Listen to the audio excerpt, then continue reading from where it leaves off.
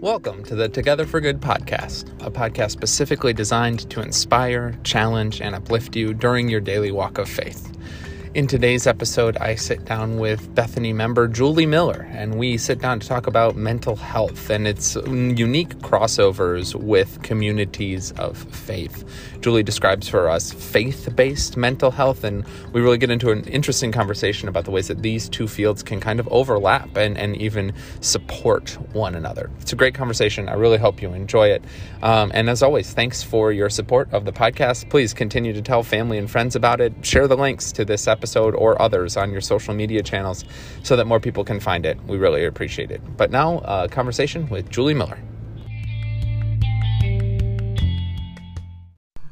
Hello, everyone. Welcome to the Together for Good podcast. I am sitting here with Julie Miller. Julie is a longtime member here at Bethany. She is married to Scott. She has two beautiful children, Ryan and Leah.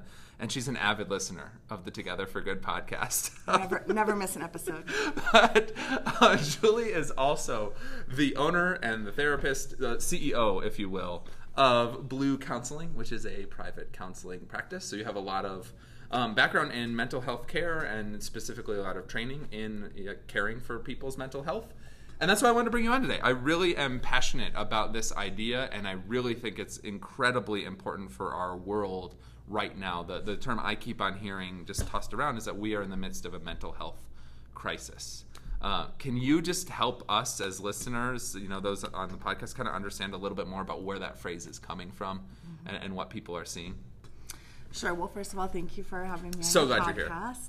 And I know you have a massive following, and so I'm grateful for the opportunity and privilege to address such a wide and diverse audience. But seriously, I really am grateful that you, as a pastor and a leader in this faith community, are interested in talking about mental health and are interested in talking about the mental health crisis. It's true.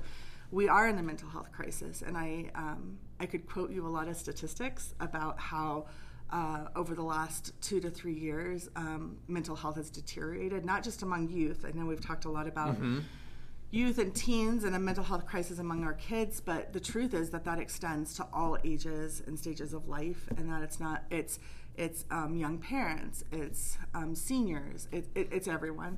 But I don't know that the statistics are as important to focus on as just, I think probably your listeners know, every one of your listeners probably knows one or two people who are struggling with a mental health issue.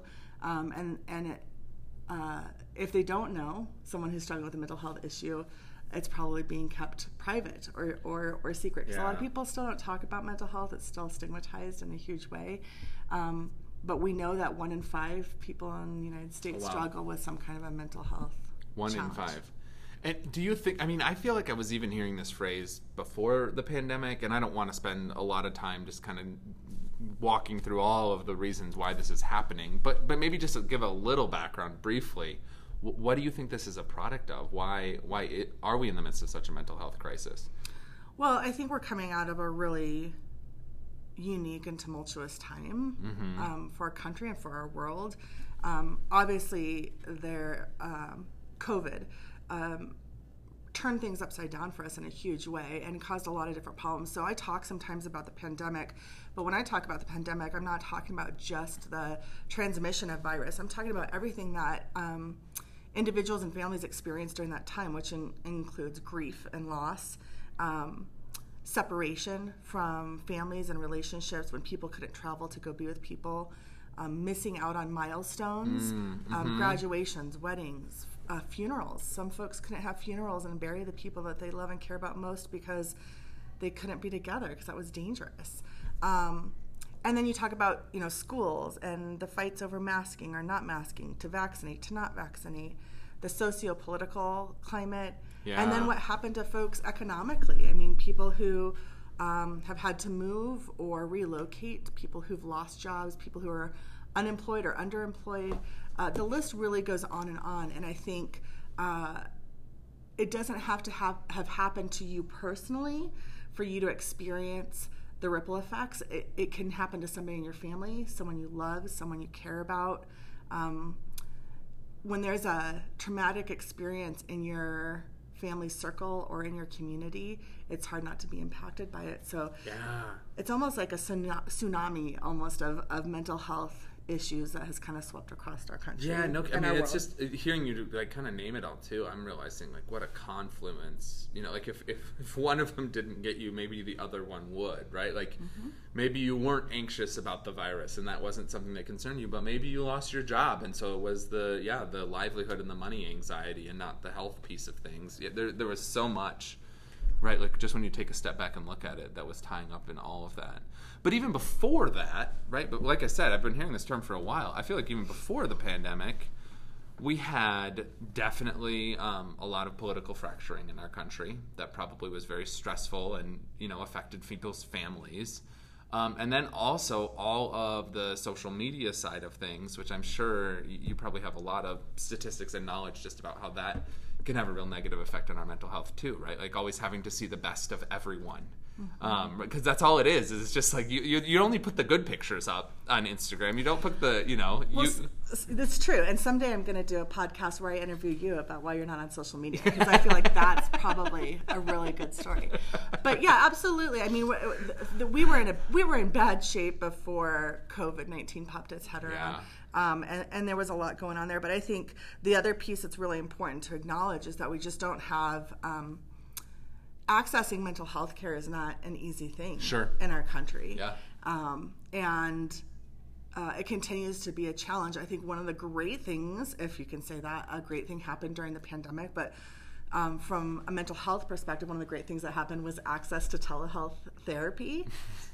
Great thing. Yeah. I mean, it's amazing that a lot of folks who weren't able to leave their home there were some conversations and discussions and some changes made in laws and ethics around doing therapy through telehealth that allowed people who really needed to access therapy do that, even though they couldn't be in person. So, and that continues to be something. One of the ways that people access mental health care now is through telehealth, Zoom and Skype kind of therapy sessions and whatnot. So that was a great thing that came out of that.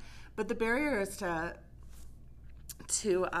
mental health care continue to persist, in that there's a lot of folks will find that they call counselors and counselors don't call them back, which is in many ways just a product of counselors being overwhelmed and not taking new clients, but not really handling that well. I should preface that by saying it's never okay for a counselor to not call you back. That's awful. But it happens more than you would think that it would or should, because there's just an overwhelming number of people looking for therapy right now. Right, and I get it just from a business side of thing for those counselors too. If their slate is full, and they probably means they have a lot of work that they need to be doing, and so calling someone back to say like, yeah, I can't take you on as a client, like that doesn't. But for the individual who finally worked up the courage and admitted to themselves that they need help, and they reach out to this counselor, to not hear anything back. It's super discouraging. Yeah. And it's just like, why am I even bothering? And so I always encourage people who experience that to not give up, to try again. But people are running into that barrier. And then, you know, money and finances continue to be an issue. Totally.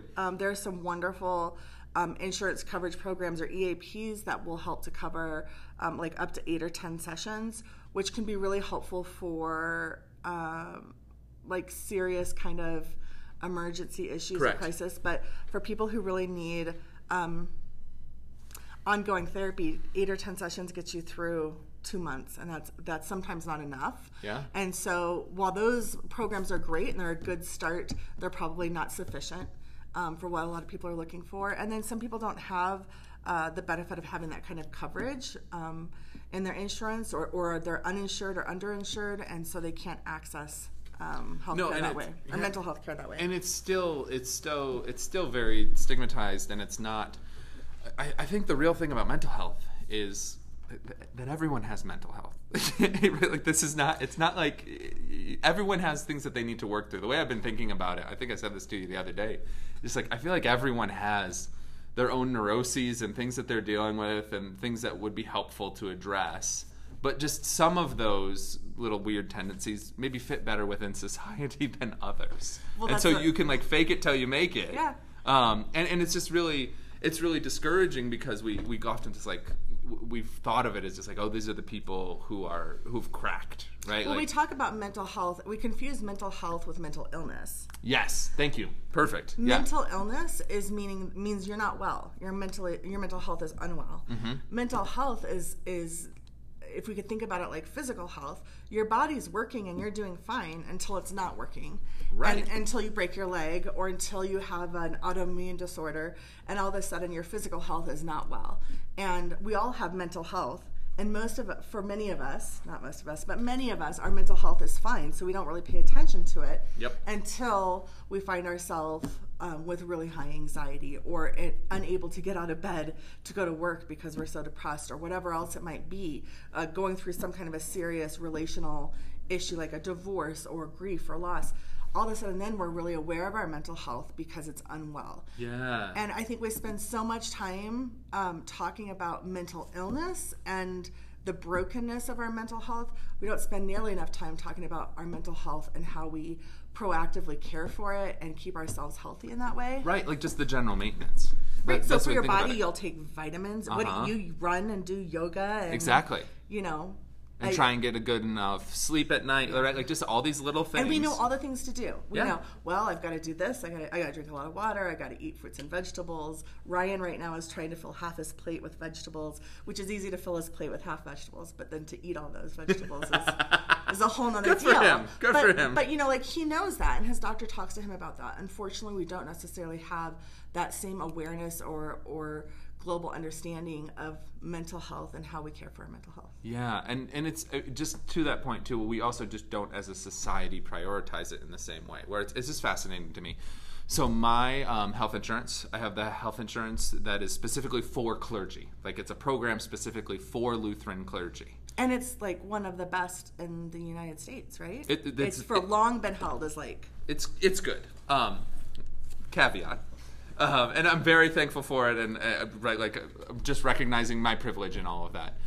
And yet, I will get one of their programs. I can get my gym membership paid for if I go 8 times a month. Like that's part of the way that it works out. It's just like link it up with your health insurance, and if I'm committed and I check in 8 times at the YMCA, then the insurance will cover it. Great program, right? Like, yeah, they want to encourage me to be doing that maintenance because they also realize it's a cost saving for them, right? Like if I'm going to the gym 8 times a month, well, then I'm probably going to be healthier than if I didn't. And so then they aren't going to have to pay for some sort of really expensive surgery later on or treatment. However, so they do that. There is no mental health coverage. Nothing. Not for you? You have no mental health coverage. It is out of pocket. Completely. Yes. And I take back what I said. This is for clergy who also, right, like I just think about like this is a high stress job and we need to be doing a real care for ourselves and our own mental health. Amen. Yes. And for that to not be a part of the plan just seems so wildly. There's some sort of thing like if you're going through a crisis where you can get, I think it's 4 free sessions with one of their therapists. But that is the only benefit that I have been able to uncover. And even like every time they send me a review, they're like, hey, how has your experience been with this insurance company? And I give them a piece of my mind every single time. I'm very grateful for the other sides of it, the way that covers me and my family health-wise. But it's just amazing that's not amazing. That is horrific. But it's awful. You're absolutely right. I mean, clergy... Everyone could use that benefit, but clergy certainly could. We are also in the middle of a clergy crisis. Yeah. Resigning in mass and just people burnt out. Rethinking and clergy have taken a massive beating. Part of my practice is working with clergy or rostered leaders or even unrostered leaders in the church and working with them on mental health issues, and there is just little to no support. But I had no idea that you didn't have that. So I'm shocked. I'm appalled. I'm sad, and I'm angry to hear that. But I'd like to, with permission, knowing that you can edit this out. Yeah. That has not stopped you from correct pursuing mental health care. No, and I'm very grateful. I'm also able to be gainfully employed enough, and my wife and I have worked on our budget that I can seek out and participate in therapy on a weekly basis for my general maintenance. I really had a great experience here at Bethany through the pandemic, and it wasn't It was your first experience. Yeah, and I mean, it really, I love what I get to do here, and the environment was really conducive for caring for yourself, as well as, Good. I just felt really fulfilled. It's not like the pandemic hit me. Just think about some of the other stories I heard and realize that I'm very lucky. Right. And yet still, it's maintenance. I need to do this work. I want to be caring for my mental health, because there's times in my life when I haven't been, and the wheels fell off. Yeah. And it wasn't because I wasn't, eating well or sleeping well or running. It was because I was just spiraling in my thoughts and keeping that all to myself. Mm-hmm. And that had a really, detrimental effect on my overall well-being as a result. So yeah, I know that it's important, and for me to keep doing this work. So you've prioritized it. Right. And you found a way to budget for it. But as you also know, it's not cheap. It's not inexpensive. There are places and spaces you can go to find low cost or no cost therapy, but the wait lists are outrageous, and it's hard. It can be hard to get in there. And then the folks that take, or who are out of pocket, they don't take insurance. It's not a cheap gym membership or it's gonna cost you some money, and that's hard for people to do, which is another barrier to accessing mental health care. So I think it's great that you're able to prioritize that, but I do spend time wondering, what do folks do who can't afford it? What do folks do who don't have it on their insurance, or who feel like they can't prioritize it because it's so expensive, and there's just other bills that need to get paid. Mm-hmm. Exactly. And I mean, just coming back to the places that might be cheap or no cost or low cost, in the same sense too, one of the things I've learned through my experience over the years in therapy is that finding the right therapist is really important. Finding the right fit, the person who can speak to you in a way that you can hear, that can work with you on the issues that you individually have. That's really essential, and sometimes you have to shop around to find that. Therapists are a little bit like pastors. Yeah. I mean, we all come with our own personalities and quirks and weird things that we do. I use a lot of outrageous analogies and metaphors and things like that, and the clients who like me think it's great, and then there's some who just look at me like, what planet did you come from? And I'm like, okay, that's not going to work for you. That's cool. But I always say, both to my friends and family who come to me looking for a referral, I'll say things like, your counselor has to be like a really great pair of shoes. You want them to be cute, but they need to be really comfortable, because you got to go a long, long ways in them. And it's true. And so I always encourage folks, give yourself 3 sessions with a therapist.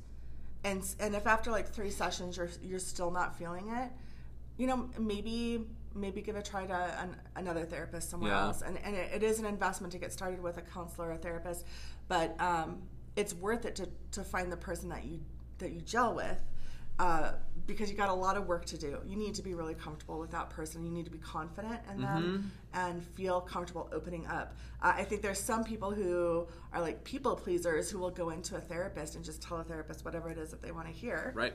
And think that they're having great therapy because their therapist is, smiling and patting them on the back. And that's not necessarily how that's supposed to work. Sometimes it's supposed to be hard and messy. And you're right. It's got to be a good fit. For sure. I want to come back to what you said about therapists being like pastors in some way, but because I want to bring in the faith side of this, because I really do think that as people of faith, we're called to care for the entire temple, mind, body, soul. But also, I really do think that there is a lot of similarities, and that the church has a real opportunity to be addressing this mental health crisis, and that the church has a lot of the tools already in place to assist with this. Not just, therapy is really, really important and essential, and yet there's also some other things, some practices, some ways that you can be caring for your mental health outside of a relationship with a therapist. And so I'm wondering, I know you have thoughts about this. I don't know if you coined the phrase faith-based mental health, but I've heard you say that before, and I'm going to give you credit and the trademark on that one. Please, talk to us about how you see this fitting into a faith community. Well, I appreciate that. Yes, I do have a lot of thoughts on it, and no, you cannot trademark or give me credit for that, because faith-based mental health has been around for a really long time. Okay. And there's a lot of congregations that are already doing that and doing it really well. But I think what I would really like to talk about or address is just the unique role that a faith community can play in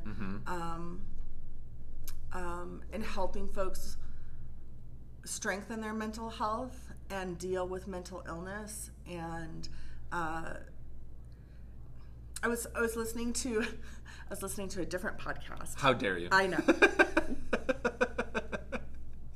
And I re-listened to it on the way over here because I love it, and I'm terrible at like quoting who it was and exactly what they were talking about. But it was a Catholic friar. Is that a way you address someone, or is that like a role? Yeah, I think that's a role. We don't have friars in the Lutheran Church, so. No, but he was a friar, and he was talking about mental health and religion, and I really have always appreciated kind of it's a TED Talk, actually, it's not a podcast, but I've always appreciated some of what he says, and that he kind of outlines the fact that when it comes to physical health, there's a lot of different ways to care for your physical health, like we just talked about. Like if you're sick, you can rest, you can drink water, you can take medicine, but medicine alone is probably not going to help or fix it. Like you usually have to do some other things. If you want to be well, you have to do more than take medicine. You have to take care of your body and whatnot. So same with your mental health. Medicine is one opportunity to care for mental illness. Sure. But we also need to do things like you talked about, like sleeping well, getting sunshine, having a strong community of people and friends, talking through some things through talk therapy, addressing distorted thoughts or ways of thinking that are not helpful. So there's a lot of different pieces that need to happen when you're dealing with mental health and mental illness. And this friar talks about one of the things that underlies a mental illness issue are these really big, deep questions. So if you're struggling with an issue or depression or something like that, oftentimes what can happen is these big questions come up for you. Like, who am I? Am I lovable? Do I have worth and value? What's my purpose? How do I make meaning of this horrible thing I've been through? Those are really big, deep questions that can cause someone with a mental health issue to sink deeper and lower, or can cause them to kind of spin out of control. Yeah. And they could take medicine, they can go to therapy, and a good therapist can probably help them through a lot of that and even talk with them about some of those questions. But here's the thing. Someone who identifies as a believer or a faithful person, a spiritual person, and specifically I'll speak to folks who identify as Christian because that's where you and I come from, that's where we're at.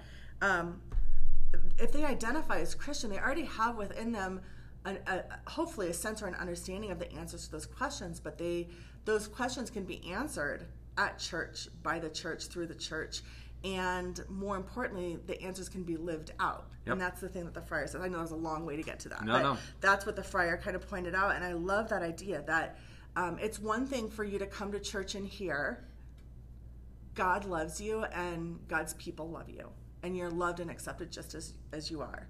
And you might hear that in a podcast or a sermon. Or something, yeah. But it's also important then to be able to live that out, to feel that when you show up in this space and you're broken or you're messy, that people are still loving you. They're still caring for you. They're wanting to walk alongside you. And that happens when you're in community and you're showing up to this space and this place. So that idea of the questions are answered, yes, you are worthy, yes, you are lovable, and then it's lived out because the people of God surround you and love you and care for you and see you for who you are. And related to that, the thing that I've been latching onto and recognizing is just how important belonging is. That particular, like, feeling like you have a place to belong, a community to be with, a group of people that will miss you if you're not here. And how important that is, coming out of the isolation of the pandemic in a lot of places. That sense of belonging was really fractured because you like some people were by themselves in their home. There's this great, I can't fully endorse it. Be careful if you watch this. There's a really great comedy special by Bo Burnham that's on Netflix that's called Inside, and he filmed it during the pandemic, and it's a comedy special, and he sings silly songs, but then also like it's interspersed with like his deep mental health struggle. That's all part of this 2-hour-long special on Netflix of him kind of talking about like, yeah, I've been in this room. He was in like a small New York City apartment. Been in this room for 6 months. I'm not okay. And it's the belonging piece of like you need other. You want to be a part. It's a human nature to want to be a part of community, to have a place that's yours, that influences your identity. Again, that cares about you and picks you up, but that misses you when you're not here. That asks about you when you return. All of that. And that's where I just think that's what church has been always trying to do for people in a lot of ways, in a lot of very specific ways. But how valuable that could be for, this deep longing, this deep emptiness and loneliness that some of us got really in touch with during the pandemic. Does that make sense? Yeah, absolutely it does. And I mean, I think you articulated really well. The church is in a unique position to come alongside mental health providers and mental health just training and wellness and partner together, because it's not just a one solution problem. It's not here's a pill, take this pill, you'll be better. It's got so many different facets, and I think it's clear that faith communities are in a great position to really help address this crisis. And I guess I'm a little bit curious your thoughts on either what is happening already at Bethany in terms of that, or what could happen, or what opportunities there are. I mean, I know that in the past there's been some experiences with mental health training. I know I took mental health first aid here. I know Larry and Vicki Dobb have done some great things with mental health and veterans and marriage resources. And I know that there was some suicide prevention training a few years ago as well. So Bethany, this is not new to Bethany, but I am curious kind of I know you're passionate about pairing mental health with a faith-based community, but tell me what you think it looks like here at Bethany, or what the opportunity is. Yeah, so I mean, I think always, as I've already articulated, is the importance of community and finding ways just to be together and to create that sense of belonging for folks. And so that starts with the way that we welcome people and the way that we make people feel connected and that we help find them. Bethany's a really big place, but we also have a ton of like smaller groups and programs and helping people find their fit and their community and their little role within this larger structure. I feel like that's so essential. But then even beyond that, a lot of the things that we are really talking about, like as the faith formation team, is trying to find some specific ways with our young people to just be giving them skills and tool building. Like so much of our practice of faith, right? Like the practice of prayer is so... If you have a prayer life, like it's so valuable for your mental health. Like you maybe have never articulated it like that, but that's what's happening there. It's like when you connect with a higher power and you bring your concerns and let go of them and entrust in God to care for you, to hear these prayers, to see you through, that's a relief. There's a release that happens there, right? Like, and otherwise you're just holding on to it. And it builds up and it builds up, and it has really negative results on your overall health, mental, physical, in general. And so I just think that so much of the way that we practice our faith, we never talk about it this way, but they're tools for our mental health in particular. Our spiritual health maybe is another way to put it. And so anyways, long way of saying, like, we are trying to just, in the way that we design Camp Bethany and Wednesday nights this fall, like what little things can we build in so it becomes a part of just what they know happens on Wednesday night. But it's like, okay, we're going to start by just taking time to settle ourselves, to breathe deeply and to talk with God quietly. And to maybe talk with God about something that's concerning us, right? Like, that's the thing, too, is that we have the opportunity to train these young people in having these skills that will serve them for their whole life, that is valuable for their life of faith and really practical for their own personal well-being in the day-to-day, too. Like, that's the cool thing. Jesus does so many healing miracles, and we're always like, oh, I just wish Jesus could be around now and do these healing miracles. And I really do think, though, that the practices of our faith, coming to church on Sunday, saying prayers, reading the scripture, like that has a healing entity to it, right? It really is very valuable for us on, a deeper level. It's not necessarily as miraculous as what we see in the scriptures of, I said this prayer and then I could walk again. But there is a mental health care aspect, as I've said, to prayer, to reading sacred scripture and talking about it in community, to worshiping and putting our energy into song in order to express something bigger than ourselves. You get the idea. Talk to me about how this is all hitting you. You're nodding, but yeah, I don't know if I'm making sense. You can't see that on a podcast, can you? Yeah, no, I'm nodding in complete and total agreement with you. Absolutely, everything you just named. There are mental health, we call it like protective factors that can be built through all of those things, through singing, laughing, reading, studying scripture, praying prayer. I mean, there's some really cool brain studies on people who have been in prayer. What's happening in their brain is just this really amazing and beautiful thing, and it's similar to when you talk about like mindfulness or meditation. Sure. There is something significant that happens to you when you're in that space and when you allow yourself to be in that space, and it is healing. Mm-hmm. It's wonderful. It's good. It's positive. And you talk about going to church on Sundays. So one of the other things that I was thinking about this morning was a study that was done of 90,000 nurses. My mother-in-law is a nurse, and so I shared this with her, and she was like, yep, amen. 90,000 nurses were studied over 14 years. And there was a subset of nurses who reported that they attended church every single Sunday. They didn't say if they liked it or what they got out of it or how good their preacher was, but they attended church every single Sunday. And that subset was let me say this correctly. They